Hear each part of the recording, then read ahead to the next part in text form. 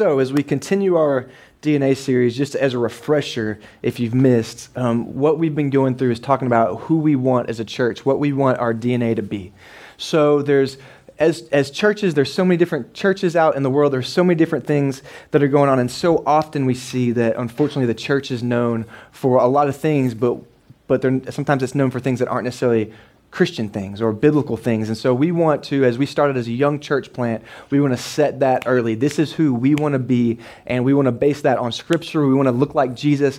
These are the core values that we want to define us as a church. And so we're kind of running through, finishing out this series. We'll finish out next week, but just remember, this is what we want our DNA to be. This is who we want to be. And the first thing we talked about is that we want to be Christ-centered. We want to be a church that's focused on Jesus first, not get distracted by a whole bunch of other things, but focused on Jesus first, and that as we're focused on Jesus, that he would come in this place and he would save souls and he would transform lives. That's what we want this to be first and foremost, is a place that's focused on Jesus, where he comes in here and he impacts our lives and he changes us and he saves us and he makes us like him. That as you come here, for your family, for anyone that impacts this place, that this would be a place of transformation for you and for your family, that we look more and more like Jesus. Secondly, we want this place to be a place of worship. We want our lives to be worship, but specifically on Sunday mornings, this hour and 15 minutes, hour and a half that we spend in here, we want to take time and we want to worship Jesus together. We want to worship him in song. We want to worship him with our hearts. We want to worship him through the preaching of the word. And probably most importantly, we want to worship him by the response of our hearts to him. So the way that we respond to the worship, the way we respond to preaching, that's one way that we worship him. And so we want to be a place of worship in that way. And then last week we talked about we want to be a place that part of our DNA is we don't want to just be a church that focuses inwardly, but we want to be a church that focuses on our community and serving our community. We want to be known as a place that serves. And so that's why I like the event that we have coming up this week at the community center. We want to be a church for our city. We want to be a church for our community, that's in our community, that's serving our community, that's loving our community. And so that's kind of where we've been the last few weeks. And today we want to get into the next kind of phase, is that we want to be a place of prayer. And it seems so simple, right? You think like, duh, that's an obvious one. As a church, you should probably be a place of prayer, right? But we want to make sure that we set that as a central theme, a central tenet of who we are, that this church, that we would be a people that pray, that we would be a church that prays together. As you look at Scripture, I'm just going to run through a few verses quickly about what the Bible has to say about prayer, and you'll notice that these aren't all the same. They're all talking about prayer, but they're all talking about different aspects of prayer. So we'll see that the thread of prayer in the Bible is wide-ranging, even though it's focused as well. So the first one, Jeremiah 29:12, he says, "Then you will call on me and come to me and pray to me, and I will listen to you." 2 Chronicles 7:14, "If my people who are called by my name will humble themselves and pray and seek my face and turn from their wicked ways, then I will hear from heaven, I will forgive their sin, and I will heal their land." James 5:13, "If anyone among you is in trouble, let them pray. Is anyone happy? Let them sing a song of praise." Matthew 5:44, "But I tell you, love your enemies and pray for those who persecute you." Matthew 5:44, Matthew 26:41, "Watch and pray." Why? So that you will not fall into temptation. The spirit is willing, but the flesh is weak. Romans 12:12, "Be joyful in hope, be patient in affliction, and be faithful in prayer." And then Thessalonians 5:17, a real simple one, "Pray continually." That one's really hard to, right? It's a pretty simple one right there. So if you look at just these few prayers, you see they're so wide range. We see prayers for forgiveness. We see prayers for healing. We see prayers in times of trouble. We see God, Jesus, directing us to pray for others, especially our enemies, especially the ones who have hurt us, especially for the ones that we least likely want to pray for.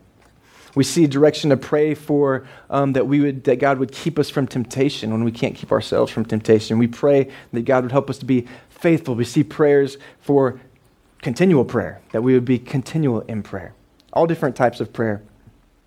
Prayer it's so interesting, it's so important, because we even see in Scripture the disciples at one point come to Jesus and ask Jesus to teach them how to pray, which is interesting if you think about it, because these were people who would have grown up in, I guess, technically the church, so they've been praying their entire lives. They grew up learning how to pray, knowing how to pray, and yet they take time to come to Jesus and ask him specifically, Jesus, will you teach us how to pray? We see it in Matthew 6, 9 through 13. This is Jesus' response to them when they come to him. They say, Jesus, help us, teach us how to pray.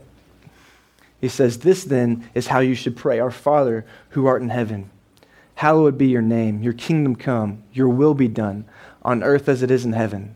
Give us this day our daily bread, and forgive us our debts as we also have forgiven our debtors. And lead us not into temptation, but deliver us from the evil one. We see Jesus teaching the disciples how to pray. So we see all different kinds of prayers in Scripture. We see Jesus specifically showing the disciples how to pray, but not only that, we see examples of Jesus praying in Scripture. As a matter of fact, as we look at this next one that I have is Luke 5, 12 through 15, we see an interesting story of how Jesus prays and how important prayer is to Jesus. It says, while he was in one of the towns, there was a man there who had a serious skin disease all over him. He saw Jesus and he fell face down and he begged him, Lord, if you are willing, you can make me clean.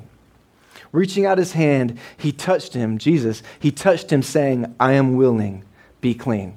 And I love that. I just want to pause. It really doesn't have much to do with the sermon, but I love that. The fact that this man's prayer to Jesus was running. He was falling in front of Jesus. He said, Lord, if you're willing, make me clean. If you notice right there, he wasn't doubting Jesus' ability. He's just he was asking, will you do this?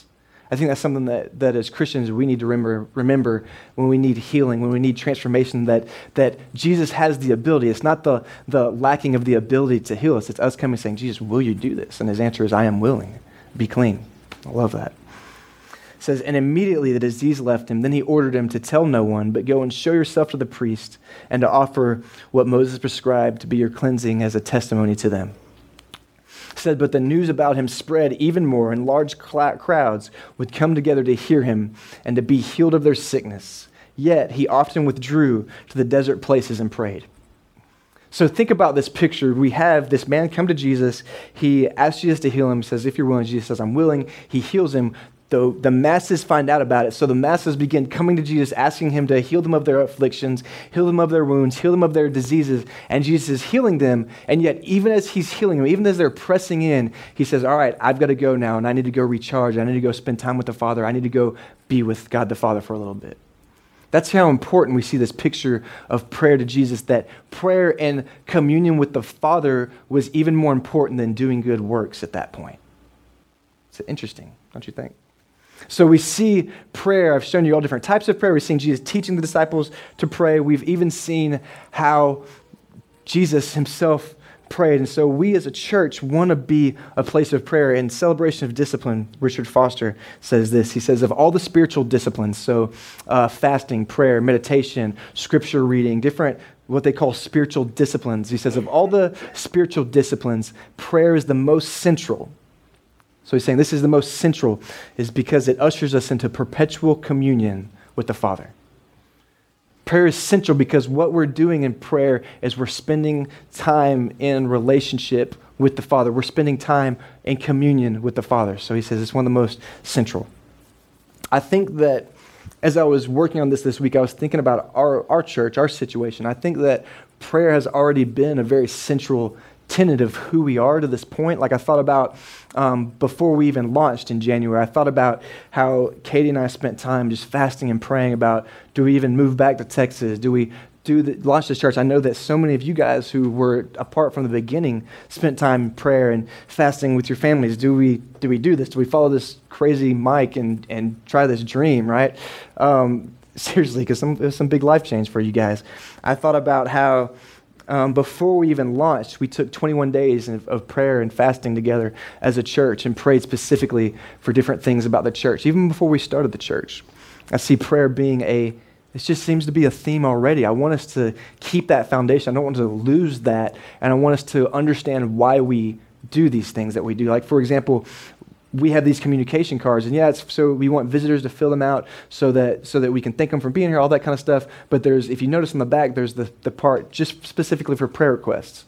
Why do we do that? That's not like just a space filler. We do that because if there's something going on in your life that you want to write down that card, put in there, I can pray for you. I see those. I pray for you during the week. And we do that because we want prayer to be a theme of our church. A few weeks ago, whenever the shooting in Dallas happened and all this we see this racial divide in our country, we spent a service where we just had people come and lead the congregation in different types of prayer for our nation that God would heal us. Why do we do that? Not because we're like, well, we should probably pray now, right? No, we did that because we believe that God has the power to heal, and we, as prayer being central to our church, wanted to take that time to do that. So we have prayer being a central theme of our DNA, and the reason is because ultimately we want to see God move mountains through prayer. We want to see God impact our lives through prayer. We want to see God change our church through that, right? So we want to leave prayer, we want to keep prayer a central focus for us as a church.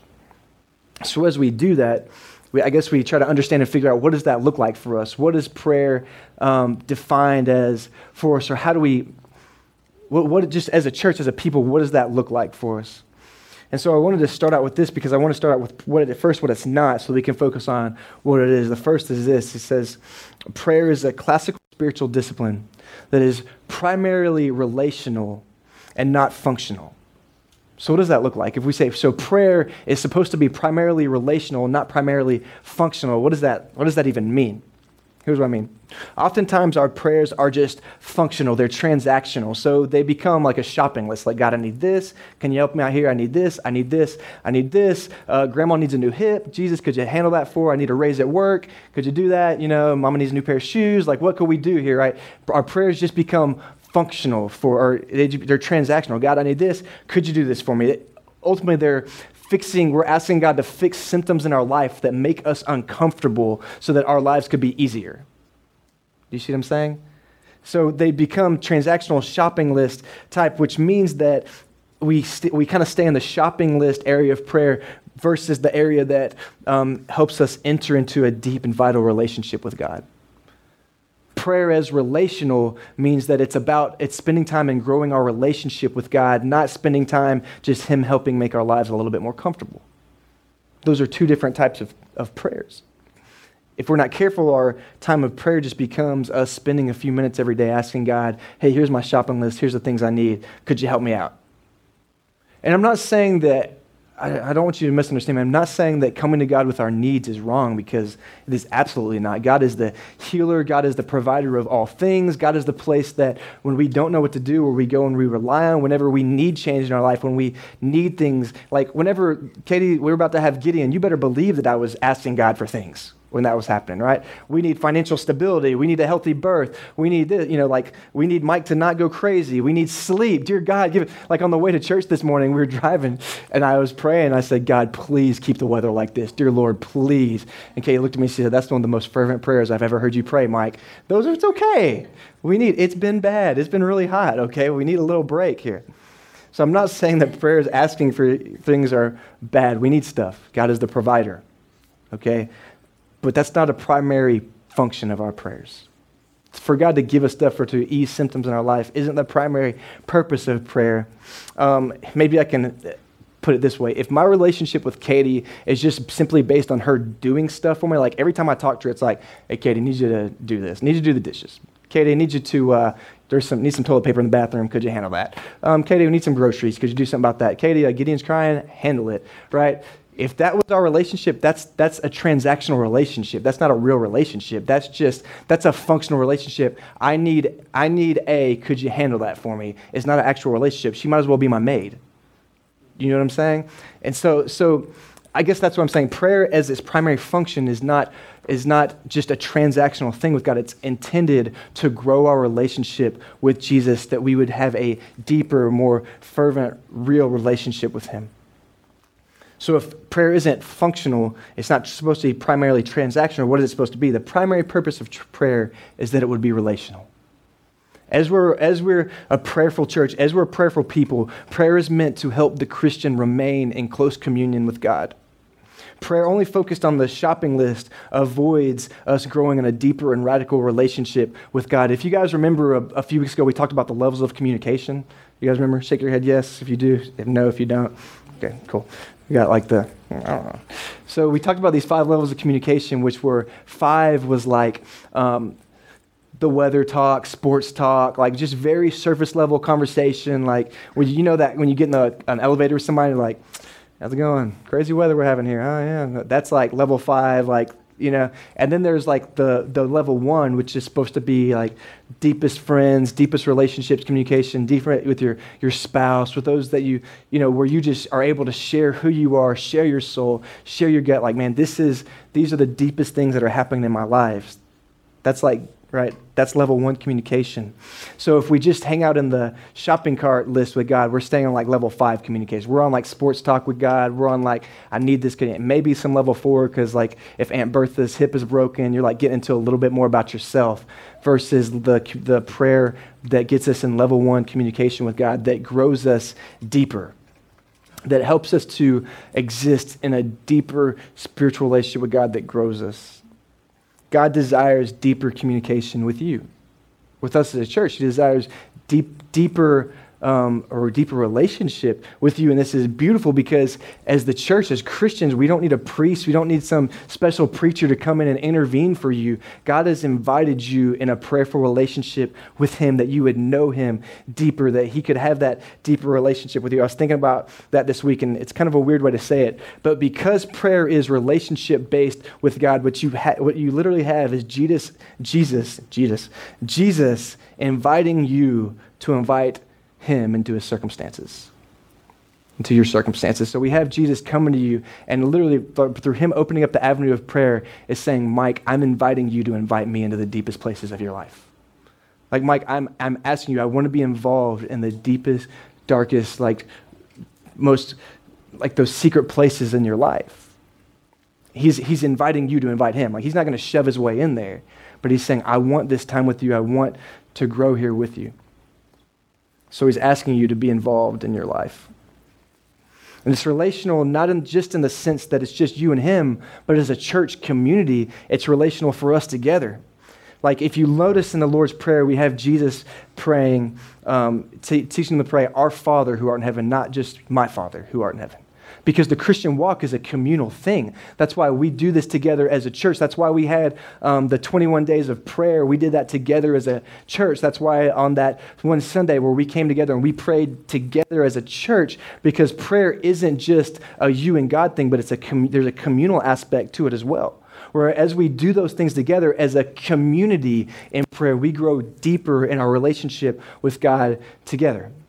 So prayer is relational individually, but it's also relational for us as a community, that as we spend time in praying and fasting together, in taking special services to pray together, as at the end of services when we have people hanging out on these aisles for you to pray with, when you pray with those people, it's a communal thing that's growing us deeper in our relationship with God together. So prayer is first and foremost, it's relational, both individually and as a community. It's relational. Secondly, prayer is meant to be transformative for our lives. So what does that mean? True prayer draws us into God's involvement in the world. So as we spend time in prayer with God, that's not just like, hey, Jesus, I need this stuff, but true prayer, where we get into deep stuff with God, what happens is through prayer, we begin to see the world through God's eyes. We begin to become incorporated into his presence and the actions of God in the world. So what that means is as we grow deeper in our relationship with God, as we spend more time in prayer with him, as we do this, as our relationship gets deeper with him, what happens is we begin to view the world through his eyes. We begin to see the world around us and see people like God sees people. That's been a big prayer of mine this week, is that God would show me how he sees people. Like, again, like that communal aspect when we're taught to pray, our Father, not just my Father, is because our world, God wants us to see the world as that the world is, he is the world's Father, not just ours, right? Because, again, in the Christian walk, what happens is we tend to just get in that thing where it's just about me and Jesus, man, just me and Jesus. And that's not meant the way it's meant to be. Like the Christian walk is, as it's supposed to be communal, means that as we pray and as we go deep in our relationship with him, he helps us to see the world around us as he sees it, that he would see other people as brothers and sisters and not just people that need to get out of our way in traffic. Again, Richard Foster in Celebration of Discipline says this: in real prayer, we begin to think God's thoughts after him. We begin to desire the things he desires, to love the things he loves, to will the things he wills. And I love this: progressively, meaning over time, we're taught to see things from his point of view. That's why you hear things in the scripture like seek first his kingdom and all these, like seek first his kingdom, all this righteousness and all these things will be added unto you. It's about seeking his will, his way first. And then we begin to see things through his point of view. So it's transformative in our minds in the way that we see the world around us. True prayer transforms how we view everything else around us. Secondly, it's transformative in ourselves. So it transforms how we see the world, but it's also personally transformative. To pray is to change. So if prayer is a central tenet of our lives, it's also a central theme in how God transforms us as individuals. The closer we become to the heartbeat of God, the more we see our need for God and the more we see the need for God in the world around us. Like there's that part of you where maybe you've experienced this. The closer you get to God, the more you grow in your relationship with God, the more you realize how much you need God.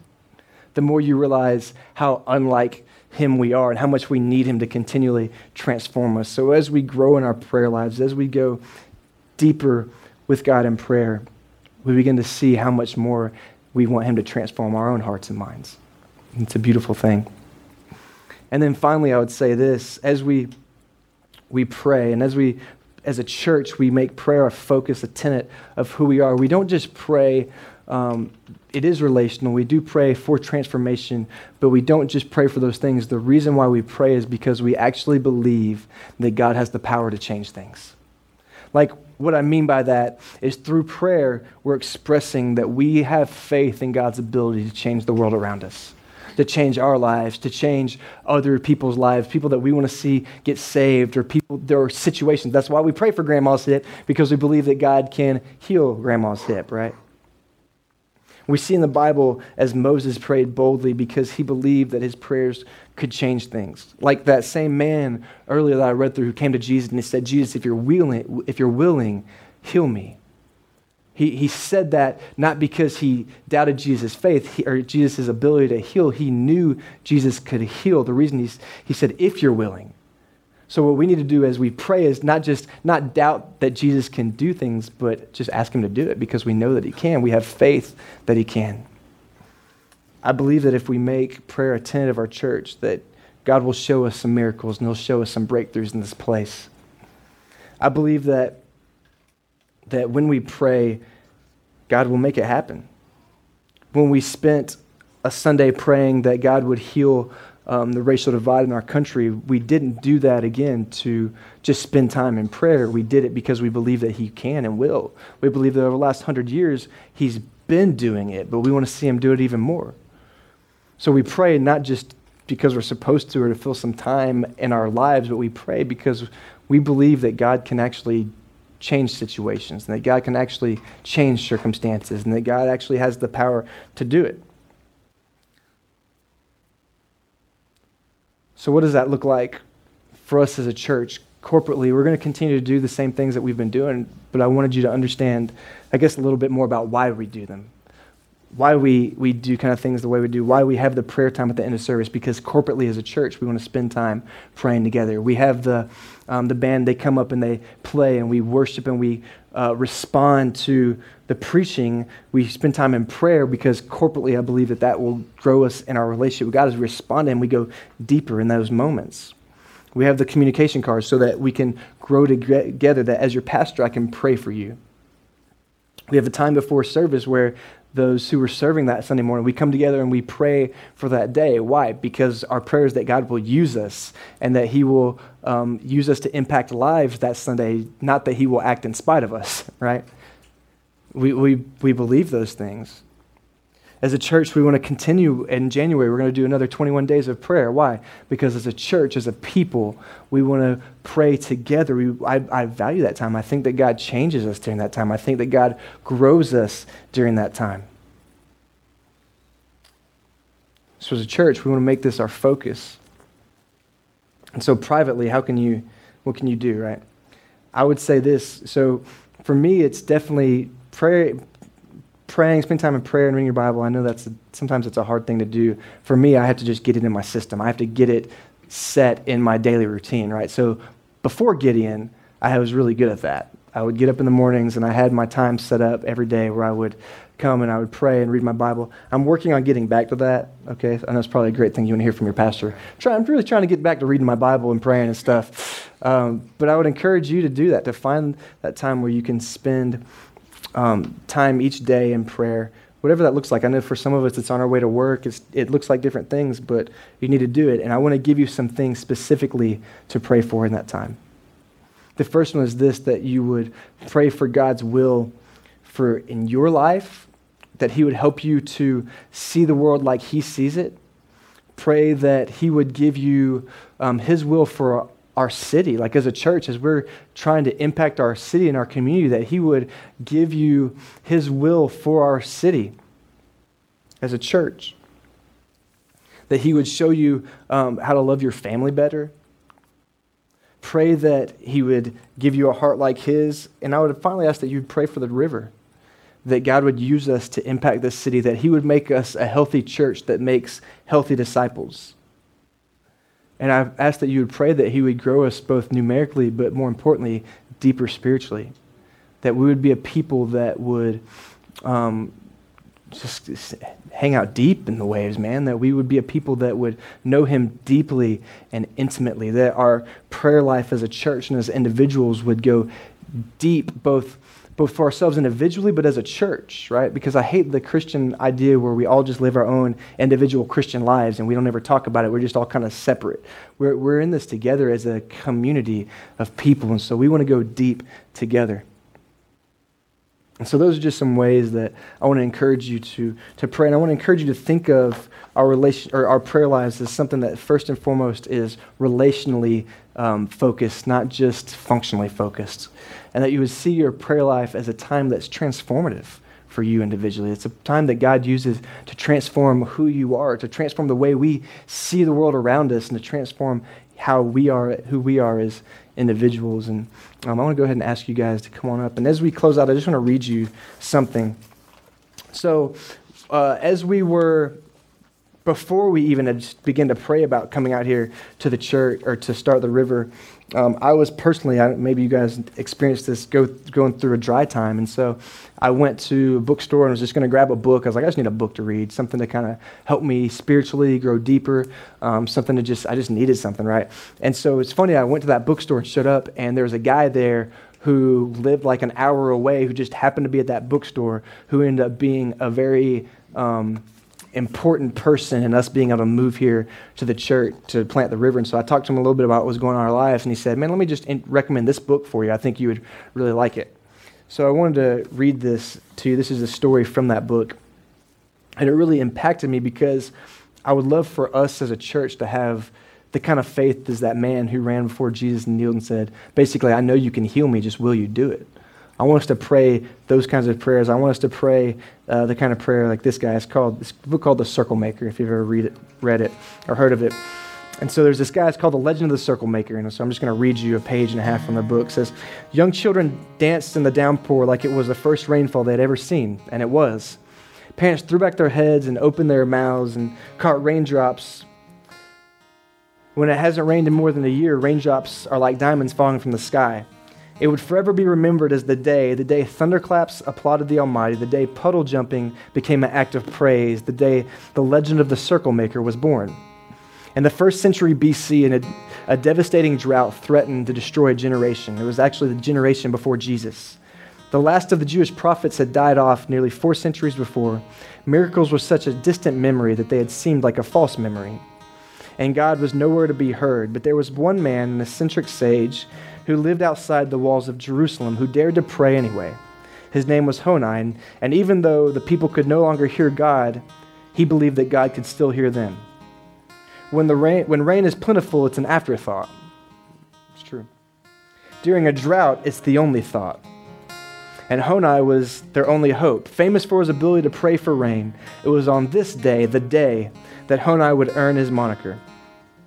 With a 6-foot staff in his hand, Honai began to turn like a math compass. His circular movement was rhythmical and methodical. 90 degrees, 100 degrees, 180 degrees, 270 degrees, 360 degrees. He never looked up as the crowd looked on. After what seemed like hours, but had only been seconds, Honai stood in the circle he had drawn. Then he dropped to his knees and raised his hands to heaven, and with the authority of a prophet, Honai called down rain. Lord of the universe, I swear before your great name that I will not move from this circle until you have shown mercy upon your children. The words sent shudders down the spine of all who were within earshot that day. It wasn't just the volume of his voice, it was the authority of his tone, not a hint of doubt. This prayer didn't originate in his vocal cords. Like water from the artesian well, the words flowed from the depths of his soul. His prayer was resolute yet humble, confident yet meek, expectant yet unassuming. And then it happened. As his prayer ascended to the heavens, raindrops descended to the earth. An audible gasp swept over the thousands of congregants who had circled Honai. Every head turned heavenward as the first raindrops parachuted from the sky, but Honai's head remained bowed. The people rejoiced over each drop, but Honai wasn't satisfied, and with the sprinkle still kneeling within the circle, Honai lifted his voice over sounds of celebration. Not for such rain have I prayed, but for rain that will fill cisterns and pits and caverns. The sprinkle turned into torrential downpour that eyewitnesses said no raindrop was smaller than an egg in size.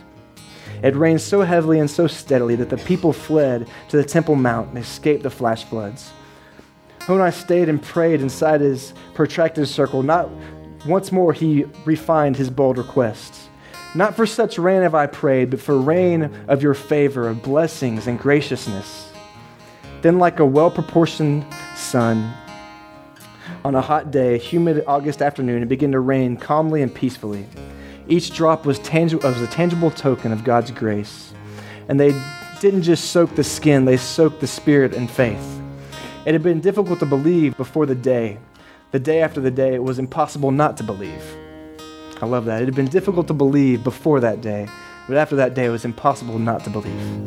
Eventually, the dirt turned into mud and back into dirt again. After quenching their thirst, the crowd dispersed, and the rainmaker returned to his humble hovel outside the outskirts of Jerusalem. Life returned to normal, but the legend of the circle maker had been born. The prayer that has saved a generation was deemed as one of the most significant prayers in the history of the nation of Israel. The circle he drew in the sand became a sacred symbol, and the legend of Honai the circle maker forever stands as a testament to the power of a single prayer can change the course of history. I believe that, guys. And I believe that we serve a God who can change circumstances. I believe that we do serve a God who can change the world around us. I believe in a God who can heal, not just my life and not just your life, but lives of our community. And I want to see him do that. There's one last story. Prayer has been a central tenet of our church because before we even launched, we didn't have a place. And I don't know how many of you guys know this story, but about 2 months before we were supposed to launch, we had nowhere to be as a building. We had nowhere to be. And so I was freaking out, as you can imagine. I'm losing my mind. I'm so stressed. I'm being a jerk to my wife, right? Like, I just wasn't a good person. And God just reminded me, man, you need to pray about this. And so I took a week, and every day during lunch, I fasted, I didn't eat, and I just prayed that God would provide a place for us to meet.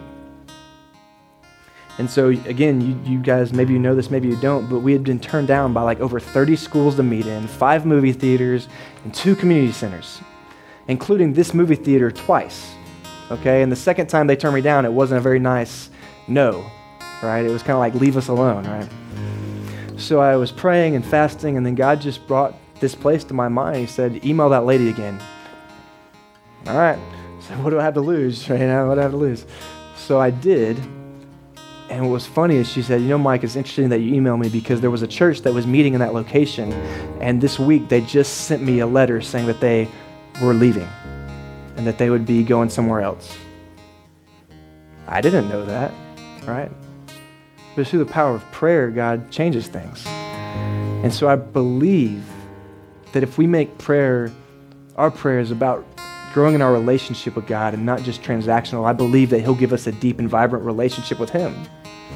I believe that if we focus on him transforming us and transforming who we are, that he'll transform our minds and the way that we see the world around. I believe that he'll help us to see the world like he sees. And I believe that if we believe in our prayers like Honai believed, if we believe in our prayers like the man who fell before Jesus and said, I know you can heal me, now will you?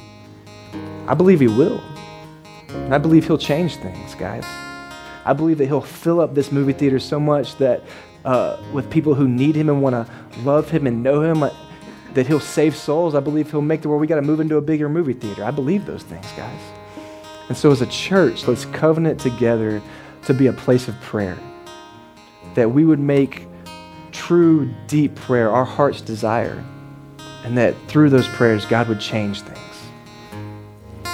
And not change things because we want him to change things, but change things because we begin to see his heart through our prayers, and our prayers become his heart. Let's pray, and I want to ask you to stand with me, and we're just going to pray and then worship him together. Father, I love you. Thank you for just the fact that we have the opportunity to pray to you, God. That's an incredible gift that you've given us, Lord, that you invite yourself into our circumstances because you want to know us on a deeper level. Father, I pray that as a church, we would make your prayer a tenet of who we are, that you would save souls and you would heal lives, Father. We love you. We ask this in Jesus' name. Amen.